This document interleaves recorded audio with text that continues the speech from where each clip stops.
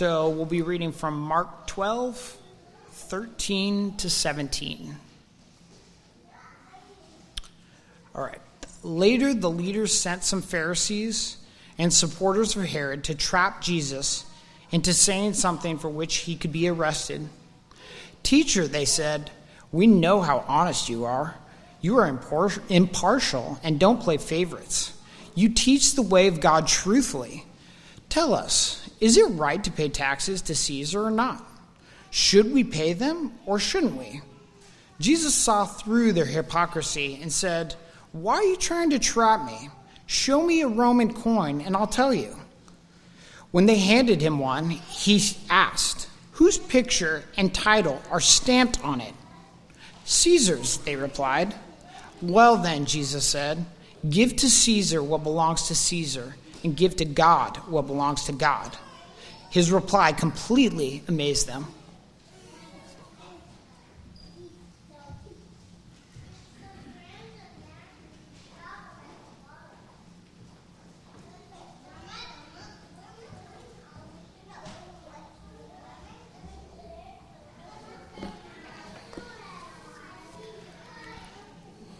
Good morning, Refuge family. It's good to see some of you that are here. Good to see you that are out there. We have been living in some really unique times, haven't we? And these times, we know, if you've read a little bit of history, come around from different seasons and different eras. But many firsts in our own personal experience. And there's something about living life and keeping a mindset that is focused on God and His way of doing things. I don't know about you, I'm pretty easily distracted. I was talking to someone this morning who shared with me and said, I live inside my head a good deal of the time. And I had to be honest and say, I live inside my head about most of the time, almost all the time. And if God invites, He invites many things from us, but among what He asks us to do is to get outside of our own mindset and have our mindset transformed and changed into His mindset. And the passage we have today is once again a picture and a reality, a story that we can comprehend, a story that we could actually imagine ourselves participating in which Jesus is saying, people who are my followers, people who aren't my followers but who are opposed to me, people, come to your senses, pay attention, get outside of your own mindset and your own agendas. Have you ever think about what it would be like to walk around in that first century with Jesus, to be one of the people that followed Him around, going from place to place, arriving in different towns, different neighborhoods, and everything that went on.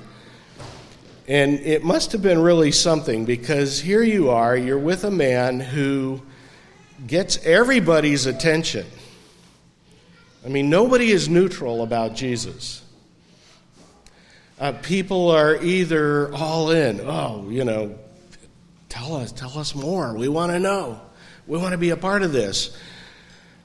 Or people are on the outside and opposed to Him and saying, hey, we got to get rid of this guy. He is just upending everything we know. He's going to mess up our plans. He's going to mess up our society. We got to get rid of him. And you do have kind of that middle ground people, but they're not on the outside either, because they're liking some of the things Jesus does, like give them plenty of food to eat, make them well from their sicknesses. They like that, but they don't really care for his approach to life and his view of the world and how things ought to be done. But no one is neutral when it comes to Jesus. And what I want to invite myself to first and foremost, and what I want to invite you to this morning, is that we look at this passage together and we say, well, I'm not going to be neutral. Which way am I going to go with this? How am I going to understand it? I love what's happening here because Jesus has been in these encounters with kind of three groups of people. The chief priests, okay, these are the religious heads of Judaism. These are the people who control the temple life. These are the people who manage and lay out, this is what being a religious Jew looks like in the first century. And then there's also the second group of people, the teachers of the law. These are the Bible scholars. These are the academics. These are the people reading books, reading the scriptures, reading the commentaries, reading all of that. And then thirdly, you've got the elders. Now, don't get in your mind elders like, oh, Brent's an elder of Refuge. Don't think of Brent when you read elders here. Don't think of Nikolai or John. Don't think of me, okay? Elders that are spoken of here are more like community leaders, small neighborhood, local sort of governing bodies, governing people recognized in smaller communities as people that are in charge. But the elders really control everyday community life within that community. So you've got these three together, and they're collaborating, and they have been really throughout the Gospel of Mark, through the whole story of Jesus. Early on, they began to decide, Jesus can't be the guy. We're not going to put our hopes in him. Whatever he is, he's not what we're hoping for. We're not going for that. And so they've already been working together to try to get rid of Jesus. And this is really the next step in their planning and plotting. And they say, okay, we're going to send some people to him to ask some questions that he can't possibly answer. And who are we going to send? Fascinating, verse 13. Who is it that they send to ask Jesus the questions? I'm asking you to participate. So if you're here, you can call out the answer. If you're at home, shout the answer at your computer. Turn to the people in your family. Tell them the answer. Who is it that these three groups, chief priests, teachers of the law, elders, who is it that they send to ask Jesus the impossible question? I'm not going on until you answer. Pharisees, first of all. Okay? Who are the Pharisees? Think of the Pharisees, just to get your head wrapped around it, think of the Pharisees as the religious nationalists of their day. They are all about ethnic Judaism. There's the nationalism part. And they are all about keeping the religious rules precisely without fail. Now, of course, anybody who says, I'm going to keep the rules without fail, how do they accomplish that? Well, first of all, they don't. But how do they attempt to accomplish that? They say, I'll make the rules. I'll tell you what the rules are. And then if you're not in my group, too bad for you. You got to do it the way I say you have to do it. This is the Pharisees, the religious nationalists of their day. Okay. Second group, followers of Herod. Some translations try to make that into one word because we don't really have an English word for it. The Herodians. We have Republicans, okay, and Democrats, and these are the Herodians. These are the people who are wanting to collaborate with Herod. The Herods, really, there was more than one, were Jewish leaders that under the authority of Rome were given these little small regional kingdoms. Okay?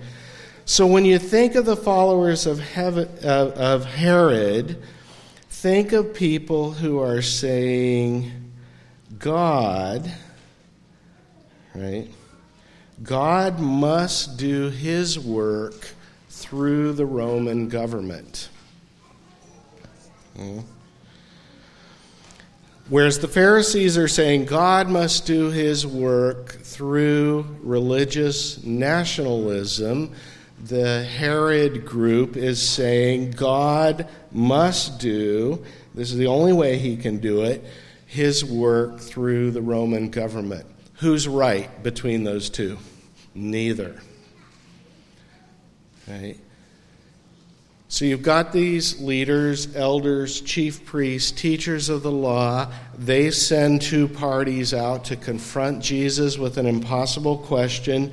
They think they're putting Jesus in a real dilemma because is he going to side with the religious nationalists?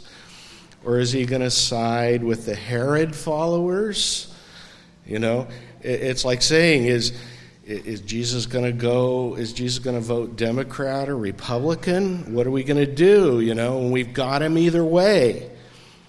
Because if he goes this way, he's going to be against the Roman government. We can get him arrested for that, or at least turn him in. If he goes this way, he's going to go against our traditional religion for thousands of years, and we've got him that way because the people never follow that. Here's the agenda. They come to Jesus. Now listen to the way they begin to pose the question, because I think we can learn something from this.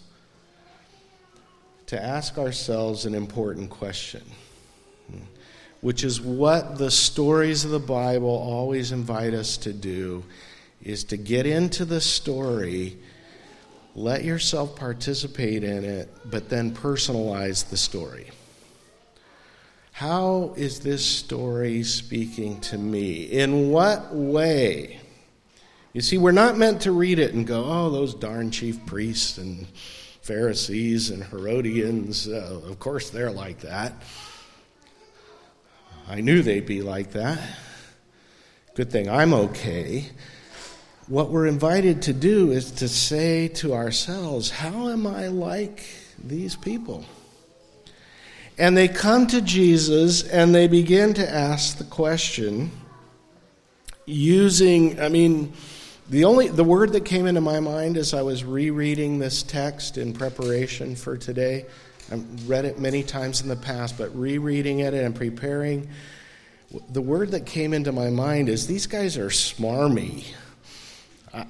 Is that even a word, or is that something I made up? I think people use that word, don't they? Smarmy. It's sickly, sweet, sticky, agenda-driven.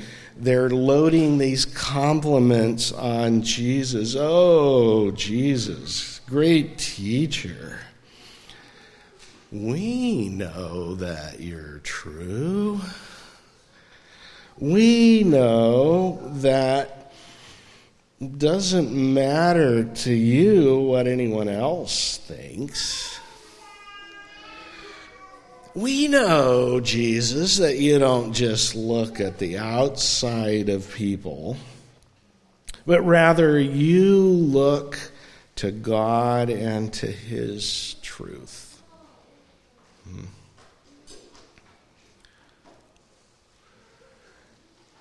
And as I was reading this, and as this word smarmy is stuck in my head, And as I find myself ready to quickly judge those characters that came to Jesus, it's like God brings me up short this week and says, well, how do you approach Jesus, Mike?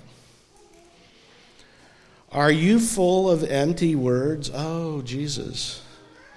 Oh, Jesus. Sunday, let's sing about him. Sunday, let's be sure we set aside time to get on the video feed and hear about him. Oh, Jesus. Oh, Jesus. And it's just empty words.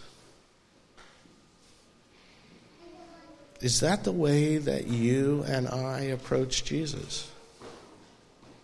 Lots of paid compliments and very little life behind it. And don't you think it could and should be different? You know, I'm not a good maker of New Year's resolutions. I've got that challenge. Anybody with me there? I'm not very good at making them, okay? I'm certainly not good at keeping them, the ones I do finally eke out and make. Anybody with me on that one? Yeah. It's January, 3rd today? Anybody still going on your resolution? No, don't raise your hand for that. And people at home, don't raise your hand because somebody else in your household is going to notice. But wouldn't we like for it to be different? Well, let's see what Jesus presents to these false questioners who are setting out to trap him in something he says with trick questions. And the question of the day boils down to this: are we obligated to pay taxes to the Roman emperor, to Caesar, or not? Okay. That's kind of an important question. We can talk another time about whether you should pay your taxes this year. That's an important question. But of course, they're not asking it with honest intent. They're asking it to entrap him.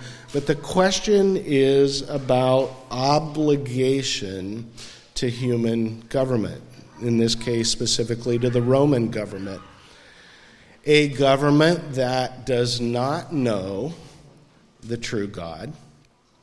A government that has kind of a surface layer of religiosity in their belief in the gods, the many gods that have influenced society through the years. Okay. To this government, are we obligated to pay taxes? Now learn a bit from how Jesus answered. Have you ever felt backed into a corner by somebody trying to question your faith or your ethics or your morality or your approach to life? You ever feel backed into a corner?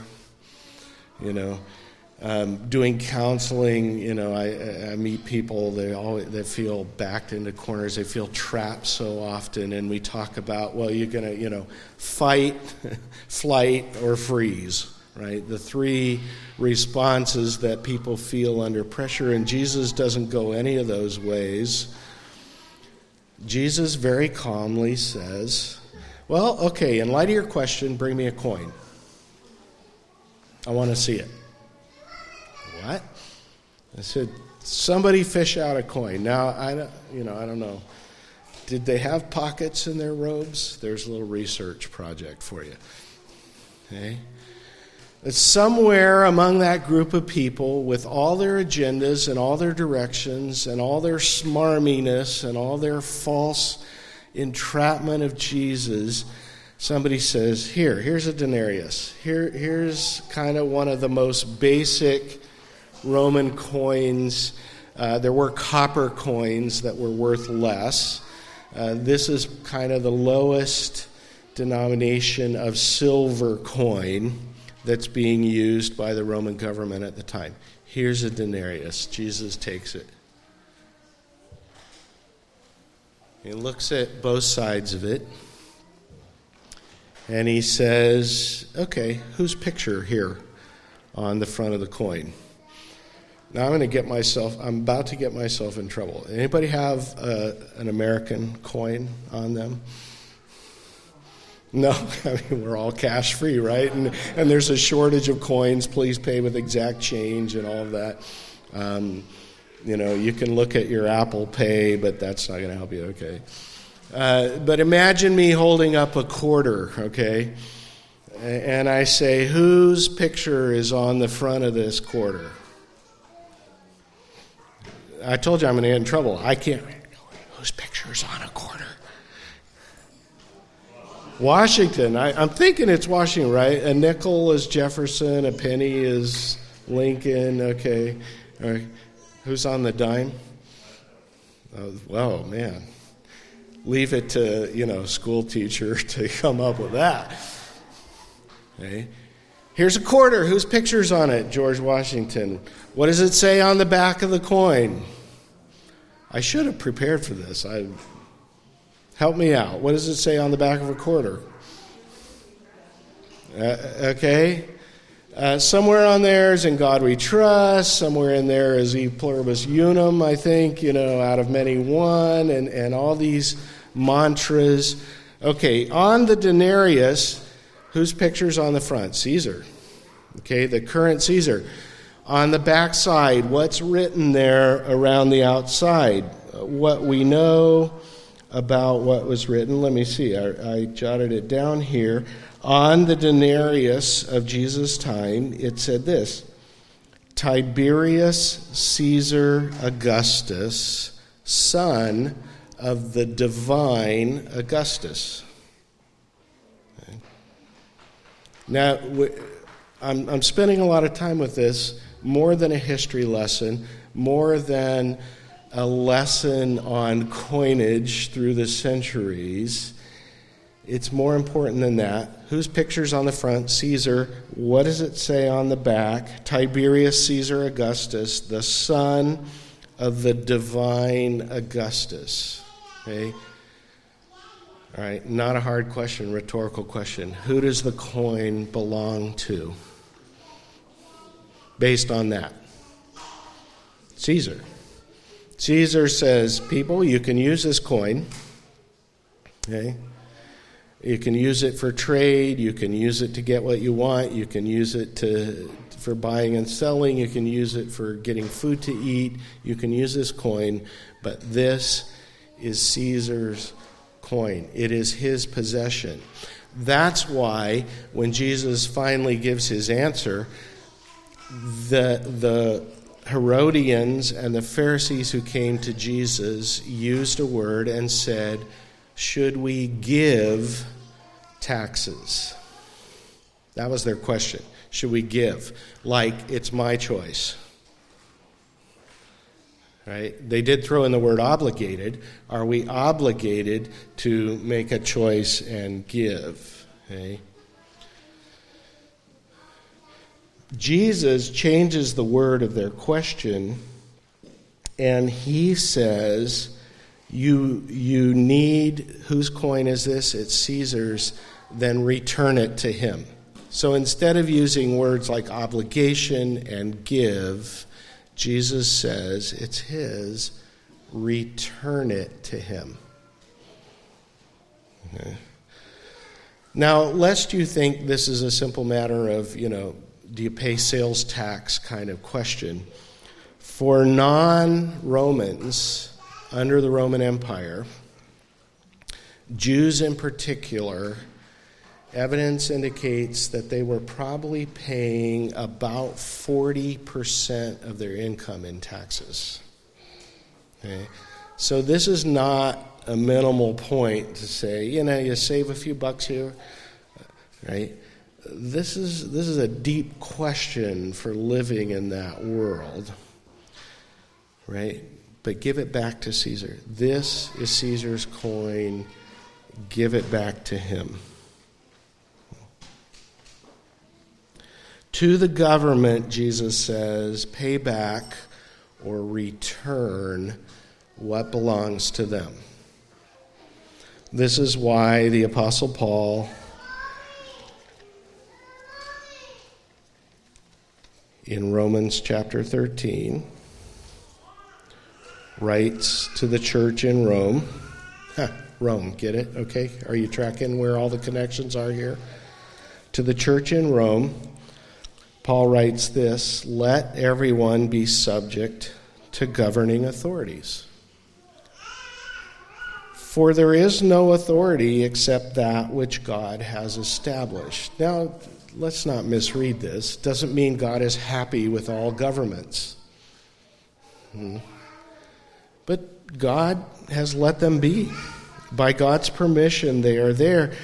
The authorities that exist have been established by God. Consequently, if you rebel against the authority, you're rebelling against what God has instituted. And those that do so will bring judgment on themselves. Paul goes on to say, talk about good behavior, that governments punish bad behavior. It's necessary to submit. Paul says in Romans 13:5, not only because of possible punishment, but also as a matter of conscience. And this is why you pay taxes, for the authorities are God's servants who give their time to governing. Therefore, give to everyone what you owe them. If you owe taxes, pay taxes. If you owe revenue, pay revenue. Okay. All right, let's get a little personal.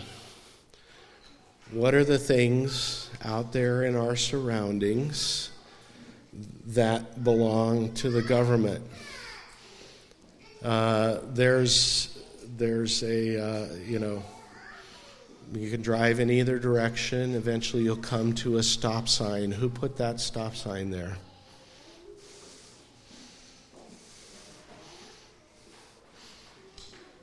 Some governing authority put the stop sign there. Should you stop at the stop sign according to God? Seems like you should. Okay. Whose imprint is on that? Stop if it says stop. Okay, want to get a little personal? What's the speed limit on Fulton Road? It's about 95, I think, right? Okay. Who put that 45-mile-an-hour sign there? Okay. Challenge. Return to the government. What is the government's? Okay, and I'm not here to be holier than anybody. I do not go 45 on Fulton Road unless somebody's following me. I fell. Do you have to tell things that you hear in church? But you get me, okay? See, I said, do we just come to Jesus with words or do we come with some reality? I want you to think about this. I'm not here to tell you how to do it, how to work it out. I'm certainly not here to tell you you have to have my conscience. That's not the purpose. But let's get serious about what Jesus is saying, even in response to this trick question. Return to Caesar what is Caesar's.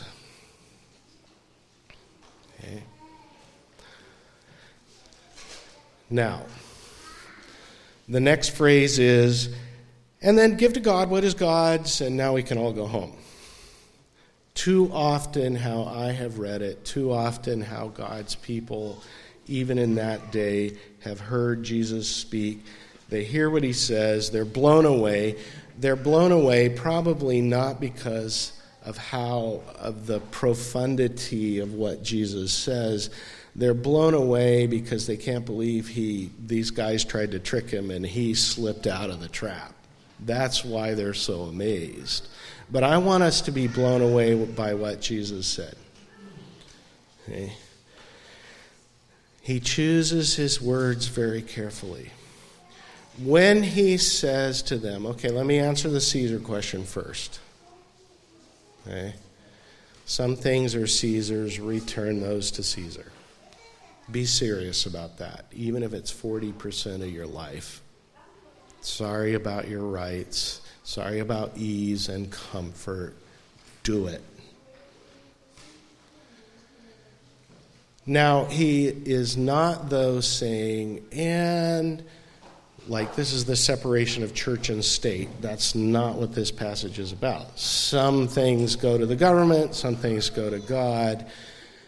Let's listen back to Jesus' words. Show me a coin. Okay. And pay attention and let me dig in with you even a little deeper.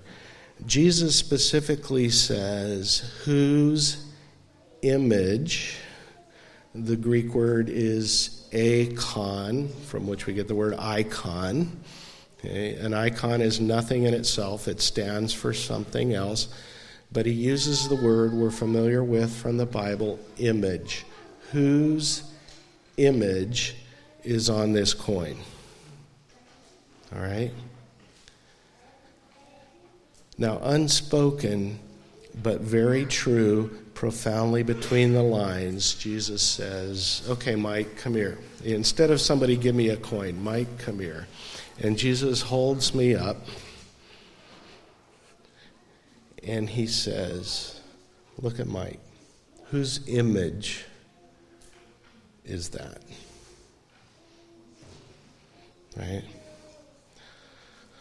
Look at Allie. Look at Brent. Look at Jeff. Whose image is on that person? And the answer, of course, is who? What? God's. Okay? Whose image is here? God's. Jesus then, remember with the coin, he said, whose image? God's. So with the person,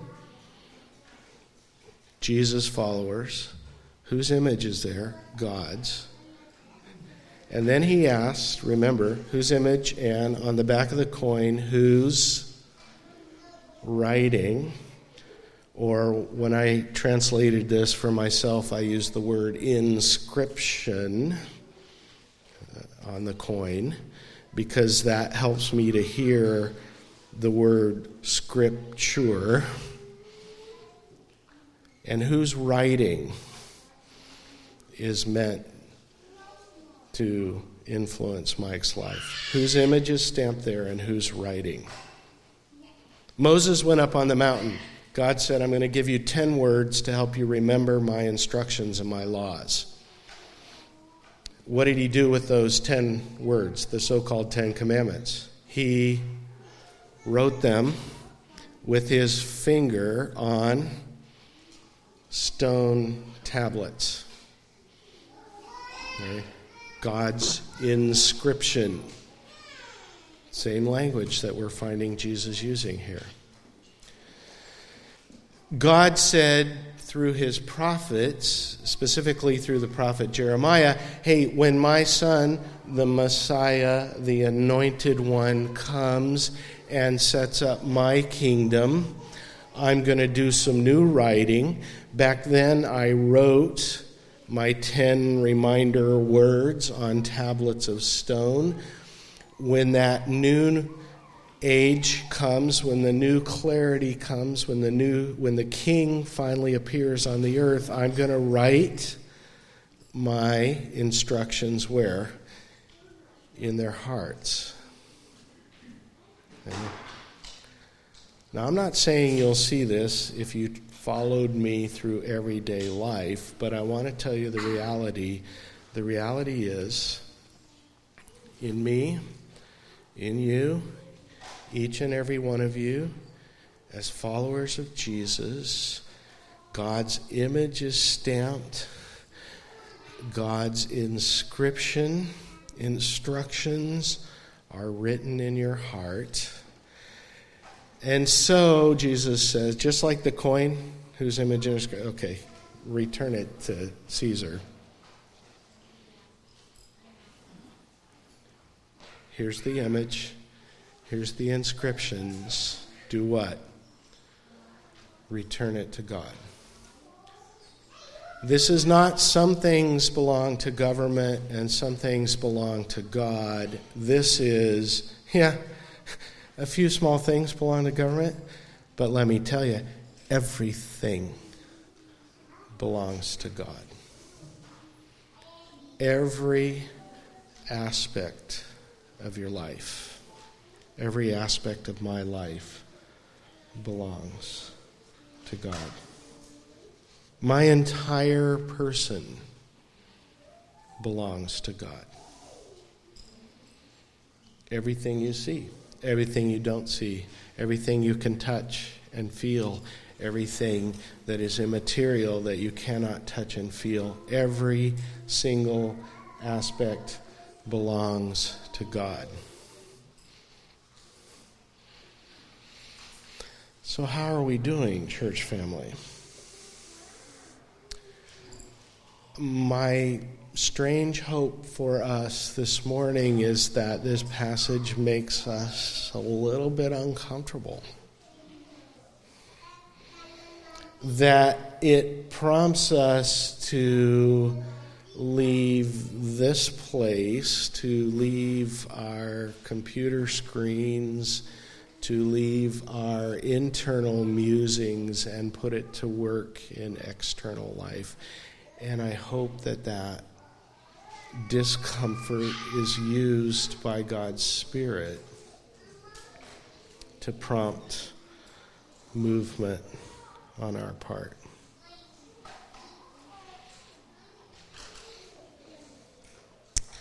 Do we believe in God the Father Almighty? Do we believe in Jesus Christ, His only Son, our Lord? Do we believe and live in the Holy Spirit in the context of His church and of this world, waiting for Him to come? I'm going to pray, and then we're going to sing again. I hope, by the way, most weeks I am watching the service on the video feed, and makes me feel a little weird in front of my wife, but I try at least to sing along, not so much to annoy her, but to participate.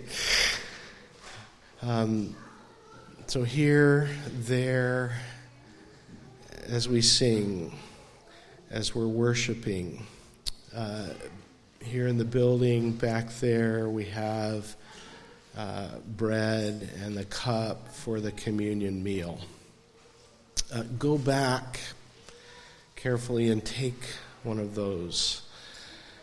Bring it back to your seat. Eat it and drink it, or hold on to it if you'd like to eat and drink it all together. Father, thank you for sending your Son, Jesus Christ our Lord, who was born the Virgin Mary, who, as we're reading now, is on his way to suffer and be rejected, to be crucified, buried, dead, to rise again. And as we eat and drink and sing and interact and fellowship together in your Holy Spirit, draw us into that life. Oh God, don't let us be empty and smarmy in our words. Let us be real in our actions. Yes, returning to the human authorities what's theirs. Having everything, 100% of who we are in our life and being given to God, given back to you. We belong to you. We are yours. We're so glad for that. In Jesus' name, amen.